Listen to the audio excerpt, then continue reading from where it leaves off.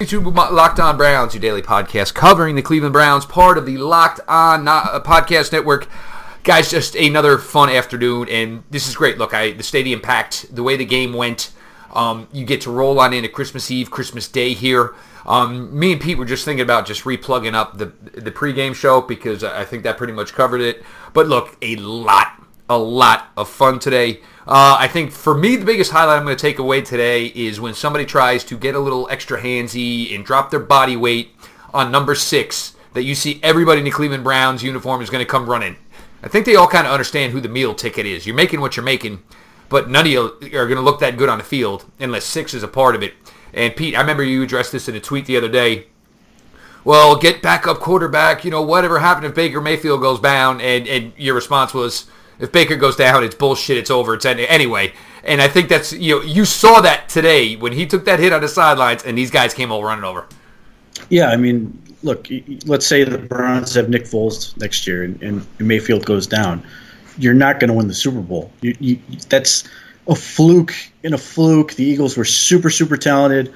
And the level Mayfield appears to be on, you can't just fall off that and expect the team to get through. I know the argument is, well, if he's out for a couple weeks, you need somebody to make sure they don't go over, I guess. But, I mean, is Drew Stanton capable of doing that? Probably. So, to me, it's, for planning for the future, it's Mayfield, Stanton, and somebody on the practice squad you like that you can sort of develop quietly. And if you need to bring somebody up, you can bring somebody up. But, this idea that we've got to chase after another quarterback to make sure we've got one in case he gets hurt. Let's just make sure he doesn't get hurt and work from there. And thankfully, Mayfield does a lot of protecting of himself for the most part. He's gotten good at that. But as for the hit, it's yes, certainly the teammates come over. But the other part of it is Mayfield immediately gets up and sort of asserts himself. He's not that's part of why they respect him so much and is in so far as, yes, they want to protect him. I also think they want to protect him from himself because he's not afraid to go pick a fight with a guy twice his size and actually potentially do some damage to himself. So I think there's a lot there. But certainly, they respect the hell out of him when he runs. They respect the hell out of him and how tough he is and the way he carries himself. But, yeah, I mean, it's certainly good that we don't have to hear the nonsense about, well, why aren't the linemen, fighting for their guy and all that. That seems to be something that they've got covered. Yeah, we're not going to have to worry about that. He may rub some people the wrong way with his brashness. That's fine. None of those people exist in Cleveland or in that locker room, so that's not going to be an issue. First quarter, we got into this, Pete. We kind of talked about this. Look, I mean, when Baker basically said, I want the stadium full, and, his actions this week, and you knew, again, with Hugh coming in, and obviously the results from the first time they faced off, we got a little fired up Baker early. And, and look, I'd rather you come out too amped up than to come out not amped up enough, but you saw it a little bit in the first quarter. Yeah, things were, it never felt difficult, but it always felt like they were leaving plays on the field that they may have been able to have. But, I liked how aggressive they were. They were really good at balancing the pass and the run. Obviously, Nick Chubb had a good day. And really, they could have run him 30 times. He probably would have had 200 yards. At the average yards per carry he was? Yes, most certainly, sir. I don't know who that other running back was in his backfield last year. I don't remember that guy. But, yeah, I mean, and certainly converting the fourth down was great, especially because it appeared to be out of an audible. That type of stuff is always positive. The fact that they continue their ridiculous red zone efficiency is awesome. Basically, if they get in the red zone, they will score a touchdown. That's who they've become. I think they're 18 for 18 now, which is absurd. And then, just different guys stepping up in some of those situations, including the ever-present playmaker, always count on him, Darren Fells. I mean, broken watch is even right twice a day. Darren Fells, he's going to be right when you need him. But he's an obscenely large human, and he kind of, as much as they gave credit to Baker, and it was an incredible ball, but you can't get around Darren Fells. He's just a big dude. And now tied for second on this team in touchdown receptions, Pete. Yeah, he's tied with Njoku, Landry, and Higgins, I think now. Exactly how they drew it up earlier. I do want to get to this one. Look, I mean, the Browns are going to get flagged a lot, and guys, you got to accept that with a younger team. And as much as good as you think this product is, they're not there yet in getting every call respectability. But the Rashard Higgins offensive pass interference, Pete, that was goddamn garbage. Yeah, look. It almost like he gave him a pat, like saying, "Dude, I'm out. Later, I beat you." Yeah, it was.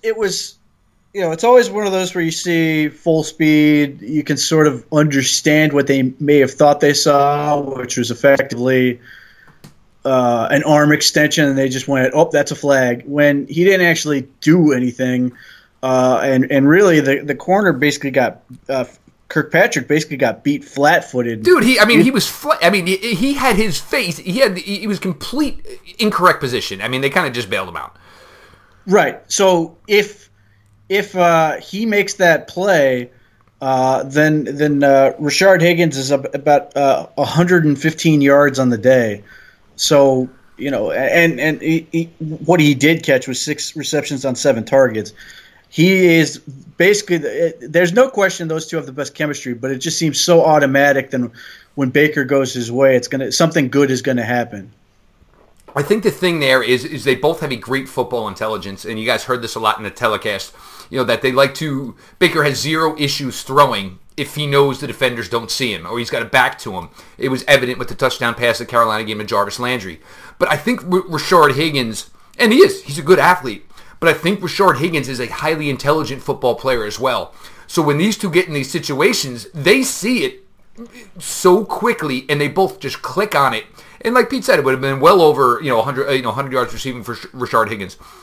Damn near 500 yards of total offense as it was. Obviously Mr. Fells, nice job. Jarvis Landry, look, Jarvis Landry, that was a nicer ball I've seen in an NFL game than any time I was ever forced to watch Tim Tebow. Dropped it in there. But even still, for Jarvis Landry, giving him a little credit there, Breshad Perriman, Pete, 3 weeks in a row now where he has made a vertical difference. Look, who knows, because he'll never get to probably see the amount of targets that you would think he would have from where he was drafted in his draft position.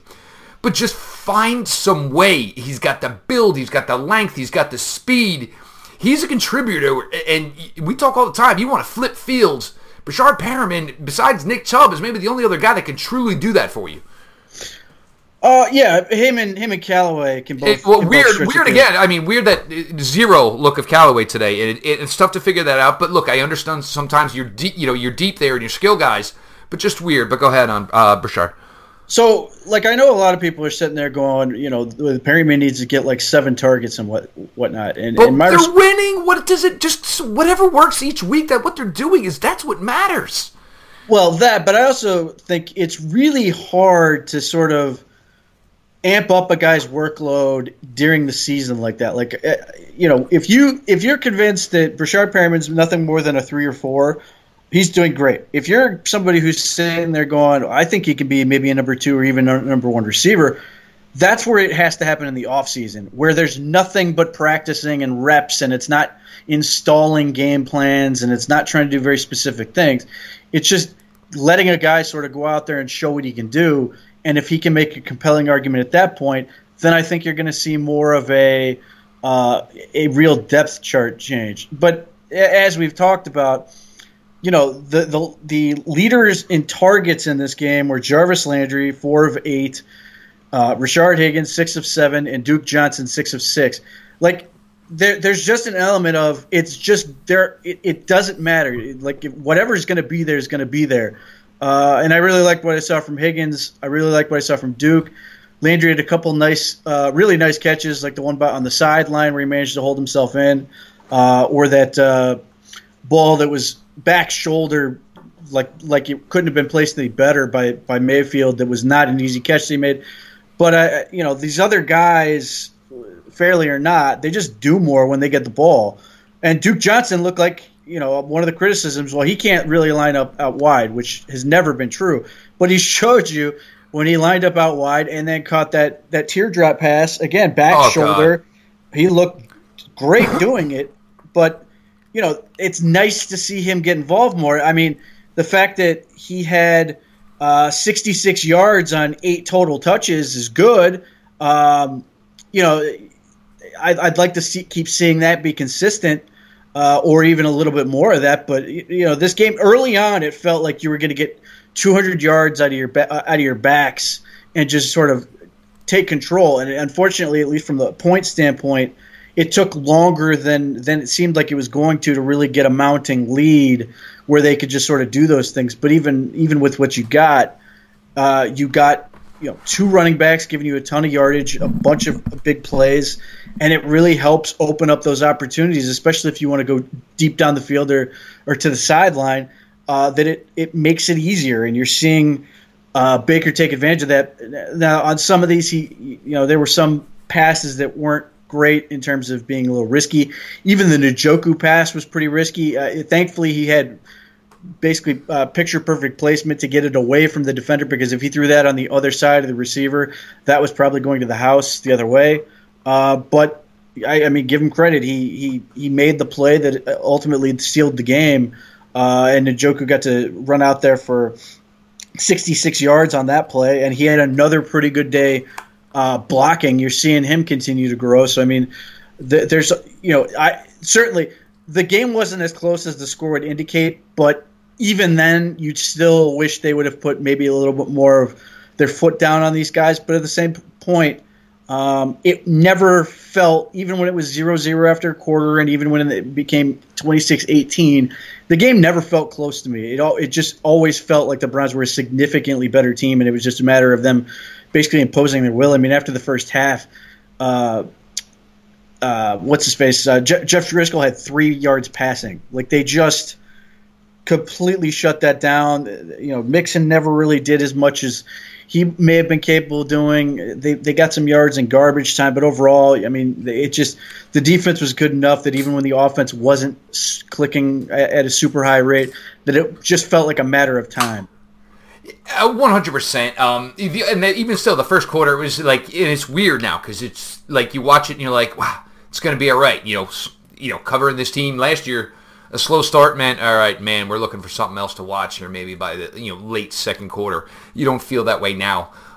Baker will use, and we keep saying this, you get like a New England type of vibe, like where, and if you're looking at it from a fantasy perspective of, I don't know which guy to play. Yeah. But that's but also think about what this defensive coordinators and these opposing players this is what they're playing against. I don't know what Baker's looking to feature. Look, most of the time, Baker's not looking to feature anybody. He's looking to feature who's open. Fells, 3 receptions today. Obviously worked for Njoku. Rashard Higgins this week was his calling card. Antonio Callaway, not much of him this week, which was a little bit strange, the way the young guy had been developing. Nick Chubb, and Pete is 100% right. It would just seem like it was going to be, I'm going to get stuffed on 1 of 4 runs, but the other 3 runs are going to be 8 to 15 to 20-yard runs. He just moves so easily.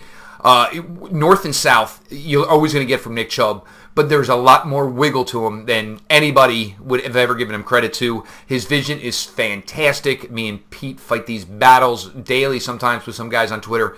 Nick Chubb was a very, very special back, and if what worried you about him was his long-term health because of his knee, just say it, but finding other ways to discredit the player that he is.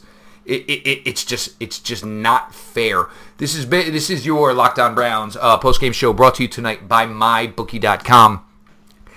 Guys, the deal with MyBookie.com. Look, I will always recommend that you use a good site if you want to bet. You want to talk betting, stuff like that. Look, it's just as important who you're investing your money with as to what you are betting on. That's where MyBookie.com comes in. They've been in the business for years. They have great reviews online, and their mobile site, simple, clean, easy to use. Look, some guys like a smaller slate to bet games, so we're headed to the playoffs here, guys. So if you want to do that, maybe this is where you want to pick up betting because you don't want so much action going on, but you have more confidence in a Saturday playoff game or a Sunday playoff game. Go to MyBookie.com. Create a new account after 7 p.m. Eastern. If you do that, they'll give you a free $25. They'll still match the initial deposit up to 100%. So MyBookie.com, go ahead there, register after 7 p.m. Eastern. Like I said, you're going to not only get 100% of your investment if you do it after 7 p.m. Eastern, you get the extra free $25. Use the promo code LOCKEDON25, capital L, capital O, LOCKEDON25. Visit MyBookie online today. That's MyBookie.com. MyBookie.com. You play, you win, you get paid. Now, Pete, defensively, got after Driscoll early. Did everything you could do to control Mixon early. I mean, the first half, other than one Mixon run, you pretty much had Jeff in a phone booth. There was nothing he could do. Everybody kind of had some moments, whether it was Schobert, whether it was Avery, it was Jabril Peppers, just more and more. And we're going to get a little bit here with Denzel Ward in a little bit, guys. But let's just talk about the overall defensive performance here first, Pete. Good team effort, I would say overall. I mean, the Bengals spent a lot of resources trying to slow down Myles Garrett. And the result you saw was Larry Ogunjobi had a big game with 2 sacks. You saw Jannard Avery come up big with a couple big plays off the edge. Like you saw what should happen, which is if Myles is going to get all this attention, other guys, and they certainly have the talent to do it, need to come up and make plays, and that's what you saw. And then obviously, Schobert's always going to be a consistent player. Jabril Peppers still making plays. Demarius Randall still out there. And then, the corner play was very, very good in the first half. Not quite as good in the second half, but more than enough to win. They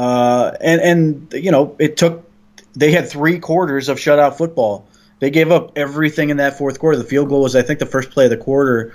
And then, they gave up a lazy touchdown. They shouldn't have, and then you have a punt block that sets up the last one. I mean, that it sort of does a disservice to the game they put up overall. But that was the type of game you were looking for. I mean, in the pregame, I thought they were going to hold them under 10. They were at 10, and then they got the punt blocked. But in any case, it just never felt like once the Browns got a lead that this defense was going to gag it up, especially with just how undermanned the Bengals were. They had a tough time with everything. I mean, their playmakers were Joe Mixon, who was okay, Ozuma, and then John Ross were all their dudes.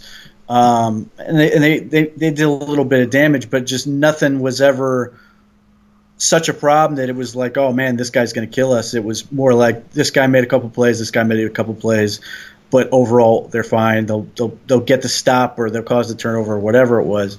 And that's what you got for 3 quarters, which is all you can really ask for. The fact that they gave up what they did in the fourth quarter is unimportant to me. I mean, beyond the fact that if you give up, you don't get a point until the fourth quarter. 26 should be more than enough, but I mean the Browns should have scored even more points than that, which is unfortunate. But that's that the scoreboard doesn't really tell the tale on this one as far as the defense goes. No, and I do agree to that. It was because, I mean, if you basically off, basically the first 3, and whether the field goal, I think it may have been the last one in the third, but whatever, it doesn't matter. That's neither here nor there. You basically threw 3 quarters of shutout football, which is very difficult to do in the NFL. But you got the contribution everywhere. Joe Schobert was big early. Jannard Avery, Driscoll. Look, he's probably got a future sticking around the league for a while. I don't know if he's going to be anybody's guy. So you're talking about a number 2. You ain't got you don't have feature wide receivers to use. Their tight end is on IR as well. So it's basically Joe Mixon and a bunch of 2s and 3s at tight end and 3, 4s and 5s at wide receiver. But they got a little something going later where they were just able to go no huddle and just play the game from that. But I do want to get to Denzel Ward here, Pete. And me and you, we both like Denzel Ward. One thing we thought during the draft process was, man, this dude's a little light in the ass. And Greg Williams, this came out, obviously, in the preseason, his tackling, he's got to work on it because it's incorrect. This is something now that's an issue, and Denzel Ward's got to remember that when he's on that field, he very well may be the smallest one of any 22 guys that are ever on the field. Right. I expect when he's actually playing, he's maybe 175 pounds. He might be even lighter than that. I've seen people throw around the number 190. That ain't happening until his career's over. He's just always going to be that guy. Now, in terms of the injury that happened, beyond getting stronger muscles in his neck, as a shock absorber. This just came down to being a bad tackling for him. And I know a lot of people are sitting there going, well, he should have listened to Greg and gone low and tried to basically slap the feet out. Demarius Randall had just done that and missed the tackle. The problem is the Ward basically just ran into him straight up. It didn't really do anything that a tackler would do. He needed to break down, engage his hips, and make a real effort at it. But you're a 6-foot corner, and you let a 6'5", 269-pound man be the lower man in this scenario. That's not going to end well. But you at least have to bend and actually make a real effort of it. That's really the issue here, is that it looked lazy, like he thought he could take for granted that, I can just shove this dude out of bounds. And the guy is about twice his size and was ready to take on that impact. And that's what you got to be careful of, with Denzel. Look, I mean, these guys are all, and maybe he got himself a little geeked up. The first preseason game for the Giants, laid somebody out, ended up drawing a taunting penalty over it. But be more cognizant to being a smaller guy. Look, when I played D-back, I hated it. But the one thing I made sure is I was going to be the lower guy. You were not going to truck me. You may have gotten out of my ankle tackle, and but just going toe to toe and leaving yourself open like that, and it was almost like you watched him. I looked at him kind of like, man, what'd you do? Because I mean, it was he's giving up 70 to 85 pounds in that. It's just be smarter than that, or even get yourself in a position where it's two hands on the hip, and just make sure the next stride he takes leads with him getting out of bounds. I don't know if it was Peppers or Randall, but I mean, that's what you saw with bigger physical guys, and that was the instance there. But Peppers, it just went perfectly in that 3-play sequence for him, where they mentioned his Saturday night in Denver, and after the play he had made, and then strung together another one, and then strung together another one, and he just it's just so much fun, because now that he is now that he's confident as he is, you're just getting even more out of him. Yeah, I mean, confidence, obviously, you couldn't get any more of it out of Peppers. Maybe I should have used recognition. But, after last week, I think I got recognition, and that's kind of what set this off today. Yeah, but I mean, confidence, it's not like he's ever been short on it. It seems like maybe he was wavering a little bit when he said what he said in regards to fans and people basically getting after him, outside of the stadium and all that, and how inappropriate that was. Can't go out, that type of stuff. But, with last week and this week, I think he's in a great spot in terms of his flow. I think a lot of this is just getting the best feel possible in terms of where he needs to be, what he's allowed to do if it's not entirely scripted, or those types of things where he and Randall are sort of have found themselves on the same page in a way that they weren't at the beginning of the year, which is what naturally happens when you have two safeties thrown together and both of them playing. Even though they're their positions they have played before, they hadn't been playing recently and in a different scheme. So that makes a huge difference. And I think some of this is also Greg and by extension Blake Williams trusting him more and sort of letting him see it. And Greg Williams during this week talked about how Jabril Peppers is now confident enough where he's like coming to him with ideas, and they're discussing them and that type of stuff, which is good. So he seems to be in a point where he now really, really understands what is supposed to happen, and now he's trying to figure out how to make that situation better. And we're now at a point where, like, when they threw that wide receiver screen to his side, I have no idea what they were thinking, because the second they turned to the right, I thought that dude was going to get killed, and Peppers was there, big tackle for loss, and that's the thing that you're going to come to expect. The biggest thing with Peppers, though, and I don't know when he's going to get credit. Maybe last week is the start of it, but it's just how much range he has. He can get anywhere on the field. And it reminds me of when Clinton Dix played at Alabama, where it always felt like they had a 12th man on the field because he was just everywhere. And Peppers isn't quite to that point. The NFL is a far more difficult game. But just the amount of ground he's able to cover and the amount of problems he can do and cause that he has shown the ability where he can be all the way in the backfield and come back behind the play and track down a player. That he can go all the way across the field and make an interception like he did in Denver. I don't, again, and we've talked about this, I don't know where the ceiling is with Peppers, but I know he hasn't reached it yet, that he's only going to get better. And I think, the hope is that he's going to have a great game next week against Baltimore in a big game, even if there's no playoffs for the Browns on the line. I think it's a big game for a lot of reasons. But I'm hoping that these last two games and hopefully another good game against the Ravens, that when they come into the offseason and the next season, that's closer to where he starts from than having to backtrack and sort of get back up there. I'm hoping that this is sort of that time where he really owns it and feels comfortable, where now we're talking about instead of having to convince people he's good, that it's just so obvious that now it's talking about how far does he go? Is he going to be a Pro Bowler next year? Which I do think he has the ability. And honestly, if we went by something like Pro Football Focus for determining the Pro Bowl, he'd be in it now. So there's just a ton left there. And God knows if they hire a competent special teams coach, he may actually get to return something with some blocking. Because that's another area where he can get better. And they may be, that experiment may be over with simply because he's too valuable. He's played his way out of it. Yep.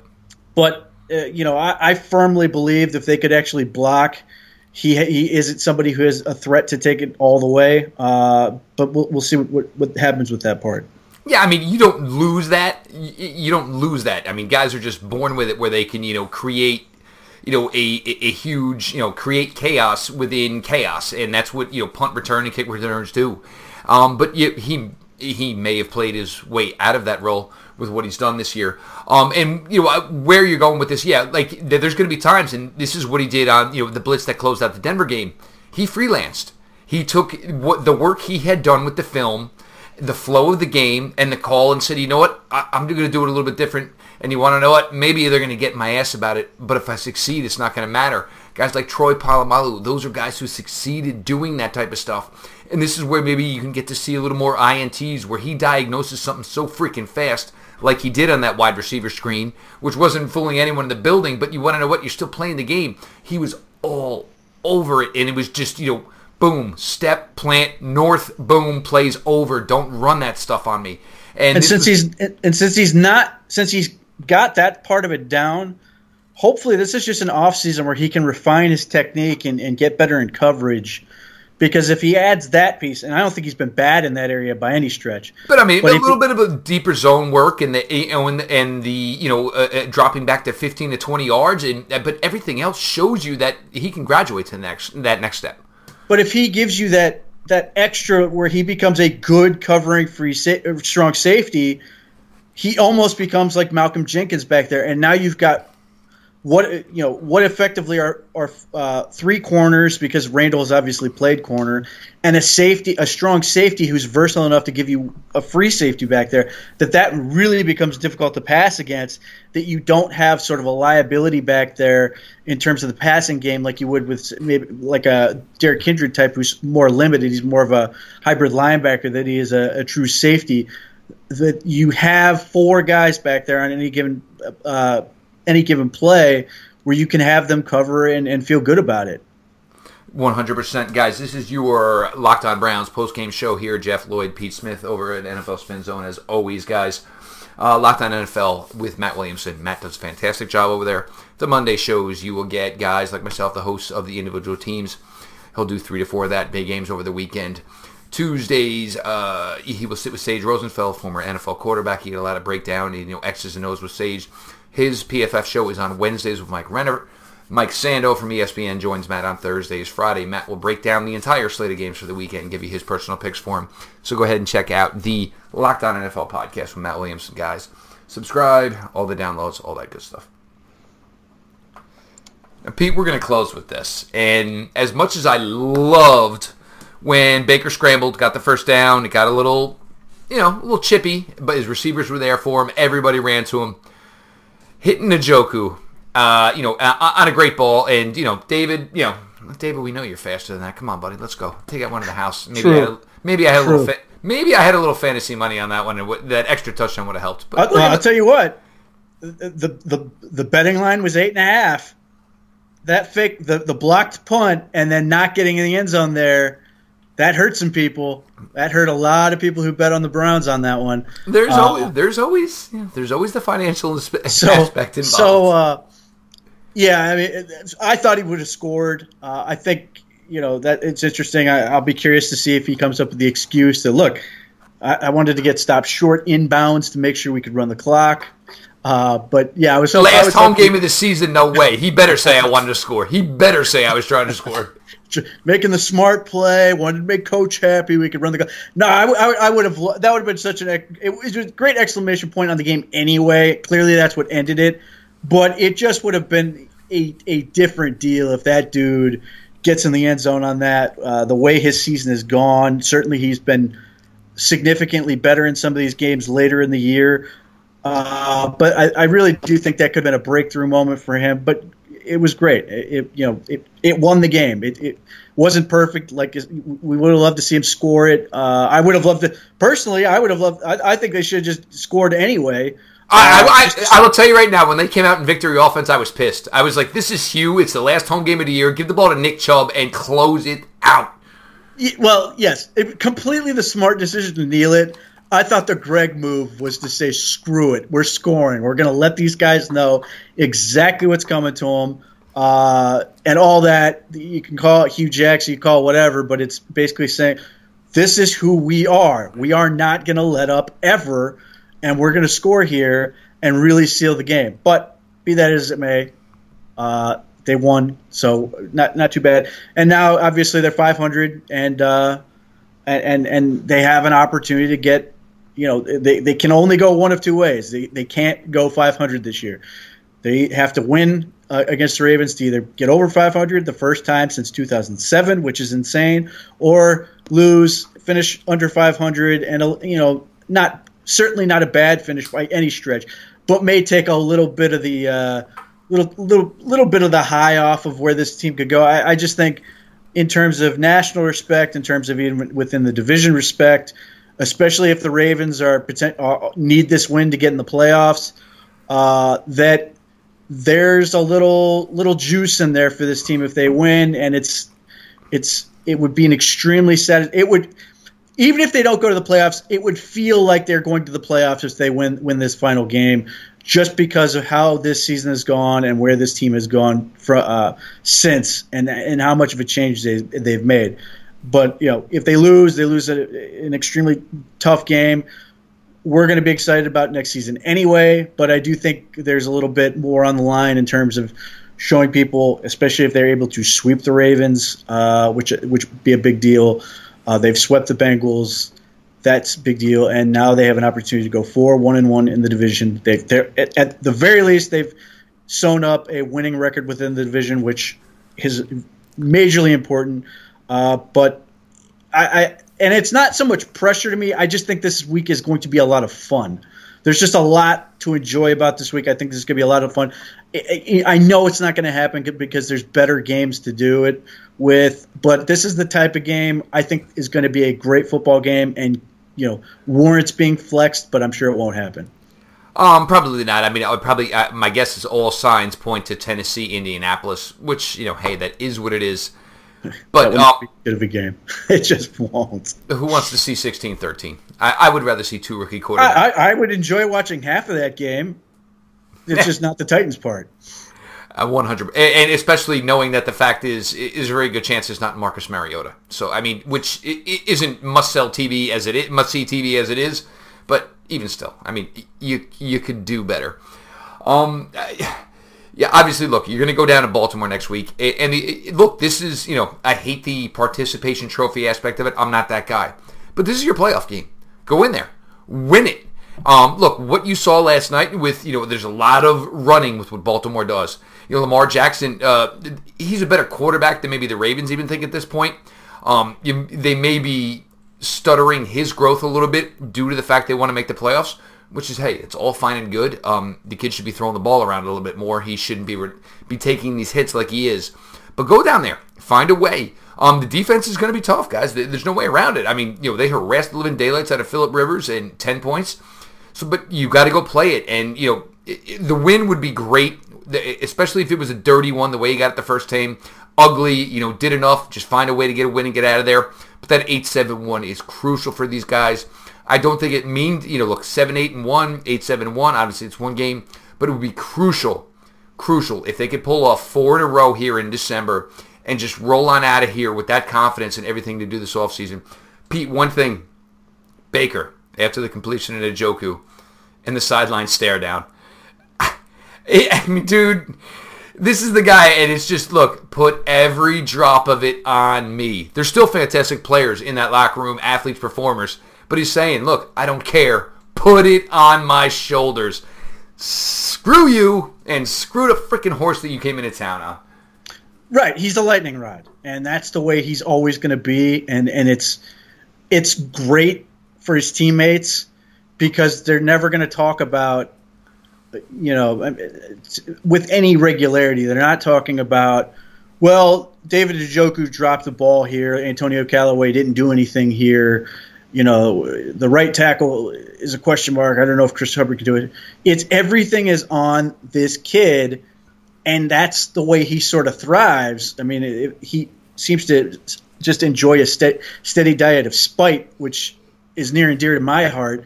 But yes, if there's anybody, it's you. Yeah.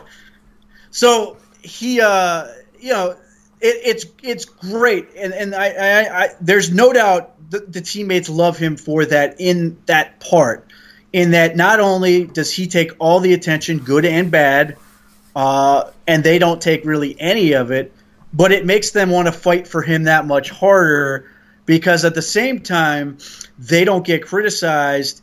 If he's getting ragged on, there's a part of it that they have to feel, well, I didn't do enough to make sure he didn't.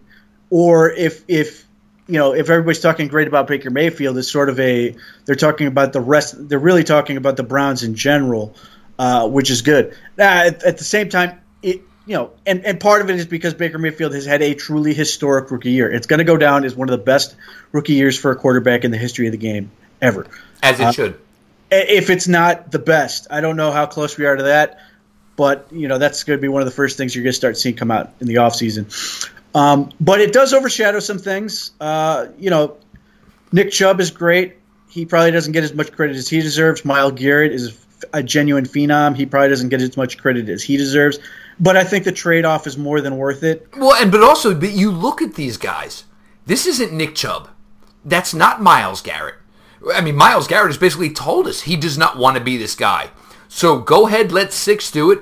Let everybody else do their freaking thing. I mean, if you want to see maybe the lightning rod on defense, it's maybe becoming Jabril Peppers. Because Joe Schobert's a quiet dude, who just does his business. So it's almost like as much as they're finding their roles on the field together, they're kind of finding their roles as a roster.